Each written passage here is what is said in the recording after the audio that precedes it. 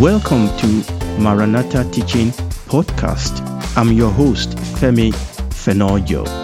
We have joined a series that I've been doing on Maranatha YouTube teaching channel titled The Bible. We have joined the series at the beginning of another season, which we have titled The Story of the Whole Bible. We are looking at 10 features, 10 characteristics that makes up the image, the content of the image of God in man. There are features that separated humanity from other animals, and there are features that actually liken humanity to God.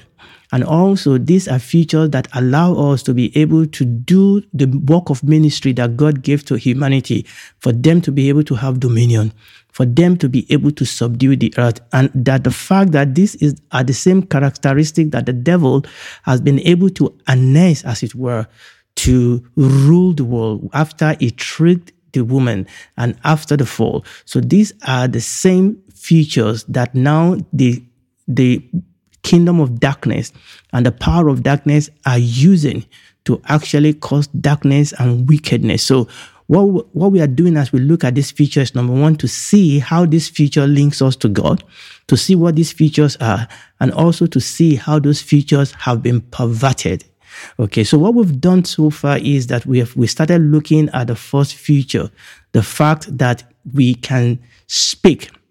So what we are going to do today is to conclude that, and by the grace of God, to go on to the second bit. Like I told you in the previous teaching, this Apologetic Press website, a lot of the teaching that I'm doing today, the materials is directly from there. They have an article, two of them really, titled In the Image and the Likeness of God. This portion of the teaching and some of the other teaching that we've made actually is related to the second part of this article. The first feature is our capacity, our ability to speak. Our ability to speak, and obviously, and our ability to read.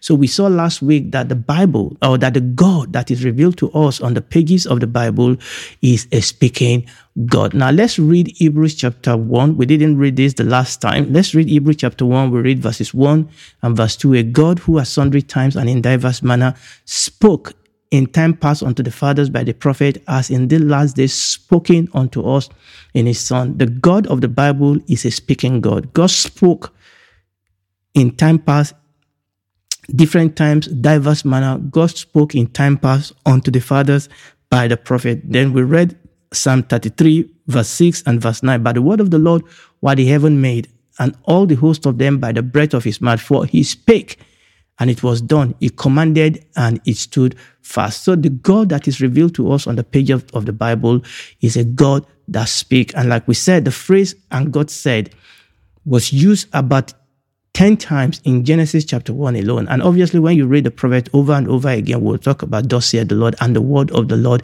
came unto me. And we saw that God spoke to create. We saw that in Psalm 33, verses 6 and 9. And God also speaks to communicate. We saw that in Genesis chapter 1, verse 23. So one of the things I want us to see is that as we read through the scripture, we see that God speaks to individuals. God speaks to groups. God speaks to nations. God is a God that speaks. And we saw that God also speaks to people face to face. Sometimes God speaks to people through angels. God speaks to people through prophets. In fact, in one case with God, so that God spoke through the mouth of an ass. It is a God that speaks, but preeminently we see that God spoke to us through his Son. In fact, his Son is called the Word. In the beginning was the Word. The Word was with God, and the Word was God. Before we move on to the second place, I just want to now compare that with animal. No animal is capable of speaking in the manner in which humanity speaks. Now, it is true that some animals can be trained to speak some limited form of language, some limited form of word, but a couple of things separate even these from human being speaking. Number one, animals do not possess the anatomical ability to speak. We human beings are fitted anatomically to be able to speak. Okay, our throat, our mouth, our neck, including our chest, we are fitted, as it were, with the instrument for phonation, to be able to speak. And also the fact that we have a brain that can receive that information and interpret it the meaning. Remember what we said about speech and language. We make this funny sound, and then we can actually transmit that into a language. And we have different languages. How do we separate between you speaking? You can perfectly be able to understand one language, and you will be capable to understand another language. In fact, when somebody else speaking to you, it's like they're speaking in tongue, and I'm going to come to that in a bit. Okay, we have the capacity to be able to interpret language. Okay, all in our brain. Okay, and that is an ability that animals don't have. Even those that have been trained in a very stringent way to be able to say a couple of things, animals do not possess the anatomical ability, endowment that God has given humanity to be able to speak. Number two, language is not natural to animals. Okay, it's not natural to them. They have to be trained. Language is natural to humanity. You just need to leave the baby there to hear people speak, and the baby will start picking it up, because the baby is already fitted with the instrument and with the ability and with the inclination to want to speak. Okay, not animals. They have to be trained. They don't have the natural ability. They don't have the natural instrument, and the language is not natural to them. They have to be trained. Number three, this animal can only speak couple of words. Like I said, the best one of them that has been done, obviously with great training, has been few hundred words. Speaking is not something that animals do in the wild. Okay, we can put them in lab, we can quarantine them, as it were, and train them to be able to speak. Now, animals do make sound, and those sounds do communicate things to each other, but animals do not speak. Speaking is not something that animals do in the wild, and unlike human, even those ones that you trained, they cannot pass it automatically to their young one. Okay, so even though animals in a certain place, because of the ingenuity of man, and we're going to come to that if we get there today, because of the ability that God has given man, we can even train animals to say some of the few things that we say. But even that is so different from when we talk about the fact that humanity has been given the ability to speak. Before I move on to the next one, I want to talk about something, especially for us as charismatic. Speaking in tongue takes speaking to another level. Speaking in tongue really is speaking in an unknown or in an unlearned language. Speaking in tongue is not just you blowing, irreverently into the air, or just spraying, water all around. When we speak in tongue, we are speaking, okay? Speaking in tongue is speaking. And that is why the Bible calls it speaking in tongue. So when we talk about speaking in tongue, it's actually speaking a language that you don't know, or a language that you've not learned.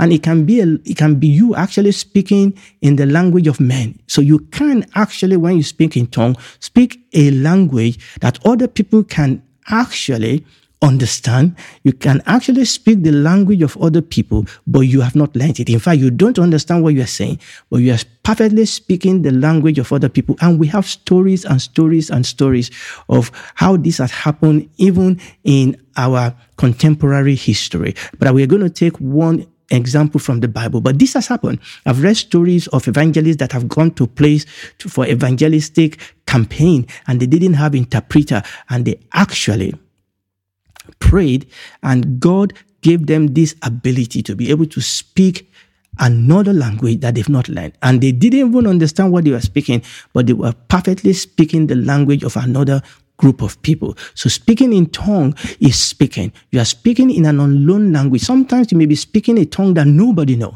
or you are speaking in an online language. It can be the language of men. The Bible talks about the language of angels, or it can just be you speaking to God. And this is what we do in prayer. What do we do when we pray? We speak. Okay, that is what we do when we pray. That is speaking. So we are talking about this ability that God has given us, by which we actually relate to God, by which we relate to each other, by which we communicate, by which we fellowship. And that is what speaking is about. And remember what we said. This is so holy. This ability for us to speak is holy because it's of God and it's powerful. Remember what we said the last time, that life and death are in the power of the tongue. And that is why when the devil got his hand on the authority that God gave to humanity. He got his hand on this ability for us to speak. And then he's been using that actually to trap us. He's been using that actually to as it were, expand his own kingdom through perversion of the power that God has given to man to speak. Now let's read Acts chapter 4. Acts chapter 4, we read verse 4, and then we read verses 7 and 8. And they were all filled with the Holy Ghost and began to speak. Remember, they were speaking. Okay, tongue is you are speaking. They began to speak with other tongue as the Spirit gave them utterance. Verse 7. And they were all amazed and marveled, saying one to another, Behold, and not all these which speak Galileans, how hear we every man in his own language wherein we were born? Obviously, this was the story of what happened on the day of Pentecost to the apostles of our Lord Jesus Christ. They were in the upper room. The Holy Spirit came like a mighty rushing wind. Tongue of fire appeared to them, rested on each of them, and by the ability of the Holy Spirit. Now, God has given us physical ability for us to be able to speak in known language, but by the ability of the Holy Spirit, they began to speak in an unlearned language. And the Bible tells us here that because it was the period of Pentecost, there were proselytes, there were people from other languages that were there in Jerusalem at this point in time. And the Bible said they heard them speak the great and mighty things of God in their own language. These are the language, all these people were Galileans. They were speaking in languages that they have not learned. One of the things I want you to see today is that when we speak in tongue, it's a speaking. We are speaking. We can speak sometimes in the tongue of men. We can speak sometimes in the tongue of angels. So I want you to see that it was the ability that the Holy Spirit gave them to be able to speak. And listen to me, that gift is available to every child of God. Now, we're not talking about speaking in tongue here, but I need to put that in, that it is an ability that God has given us. It is a tool that we need. It's one of the image of God in us. And to speak in tongue actually helps our Christian life. And when you read the book of Acts, they expect that when people get born again, they expect them to be filled with the Holy Spirit. And one of the manifestation of the infilling of the Holy Spirit is that people are given this gift by the Holy Spirit to be able to speak in tongue, either speak in an unknown tongue or speak in an unlearned tongue. And that is very, very important. The Bible says, he that speak in an unknown tongue edify himself, build up himself. We build ourselves on our most holy faith, praying in the Holy Ghost is an important aspect by which we fellowship and commune with God. So we saw that happen here in the book of Acts chapter 2, where the apostles were beginning to speak in a tongue of other people that they've not learned about. But let's read 1 Corinthians chapter 13. We read verse 1. Though I speak with the tongue of men and of angels and have not charity or have not love, I am become a sounding brass or a tinkling cymbal. Paul, by the Holy Spirit, talks about the tongue of angels. 1 Corinthians chapter 14, verse 2. For he that speaketh in an unknown tongue speaketh not unto men, but unto God, for no man understand him. Howbeit in the spirit he speaketh mystery unto God. We are talking about this ability and capacity that God has given us to speak. And we are taking this a level higher by talking about speaking in tongue. That's 1 Corinthians chapter 14, verse 2 says that we can speak in the tongue that only God understand. We can speak mystery. You know, Romans chapter 8 talks about the fact that we don't know what we should pray as we ought, but the Holy Spirit can help us to speak mystery unto God. And when you pray, when you and I pray in the Holy Ghost, now our mind does not understand. You are not speaking in an unlearned language of other group of people. You are actually speaking in the tongue that only God understands. The fact that you don't understand it, the fact that nobody else does not understand it, does not mean that you are just speaking gibberish. It may sound gibberish to you, it may sound gibberish to somebody else, but the Bible says that he that speaketh in an unknown tongue speaketh not unto men. You are not speaking to other people, unlike what we read in Acts chapter 2, but you are speaking to God. You are speaking mystery unto God. No man understand you, but howbeit in the spirit you are speaking mystery unto God. So this is really, really very, very important, that when we pray, we speak. Whether we are speaking in a language that we know, like 1 Corinthians chapter 14, verse 14 and 15 say, for if I pray in an unknown tongue, my spirit pray, but my understanding is unfruitful. That's 1 Corinthians chapter 14, verse 14. Verse 15 say, what is it then? I will pray with the spirit, and I will pray with the understanding also. I will sing with the spirit, and I will sing with the understanding. You can sing just like you can speak, and you can sing in the spirit. You can sing in your known language, and you can speak in tongue. The Holy Spirit either helping you to sing in the tongue of another man that you've not learned, or the Holy Spirit helping you to speak or to sing in an unknown tongue to God. And this is what we do, isn't it, when we speak or when we pray? What do we do when we pray? When we pray, we speak. That is what we do. Either we are speaking in a known language or we are speaking in an unknown language. What do we do when we pray? We speak, we ask, we supplicate, we intercede, we loose and we bound, we give thanks. And these are everything that we do. These are some of the things that we do, isn't it, in the place of prayer. The place of prayer, we are not just mumbling, we are not just humming, we are speaking. We are speaking. That is what we do, because God has given us this ability to be. Why did God give us this image? Number one, so that we can communicate with him. And number two, so that we can rule on his behalf. Number three, so that we can communicate with one another, have fellowship with one another. And speaking is very, very important. One of the important ways by which we communicate with God and by which we communicate with one another. When we pray, we speak, we ask, we supplicate, we intercede, we loose, we bound, we give thanks, we sing in the spirit, and that is what we do. So this ability for us to speak is very, very important. And the Bible says that we must be transformed by the renewal of our mind. Remember what we quoted the last time, that a good tree cannot bring out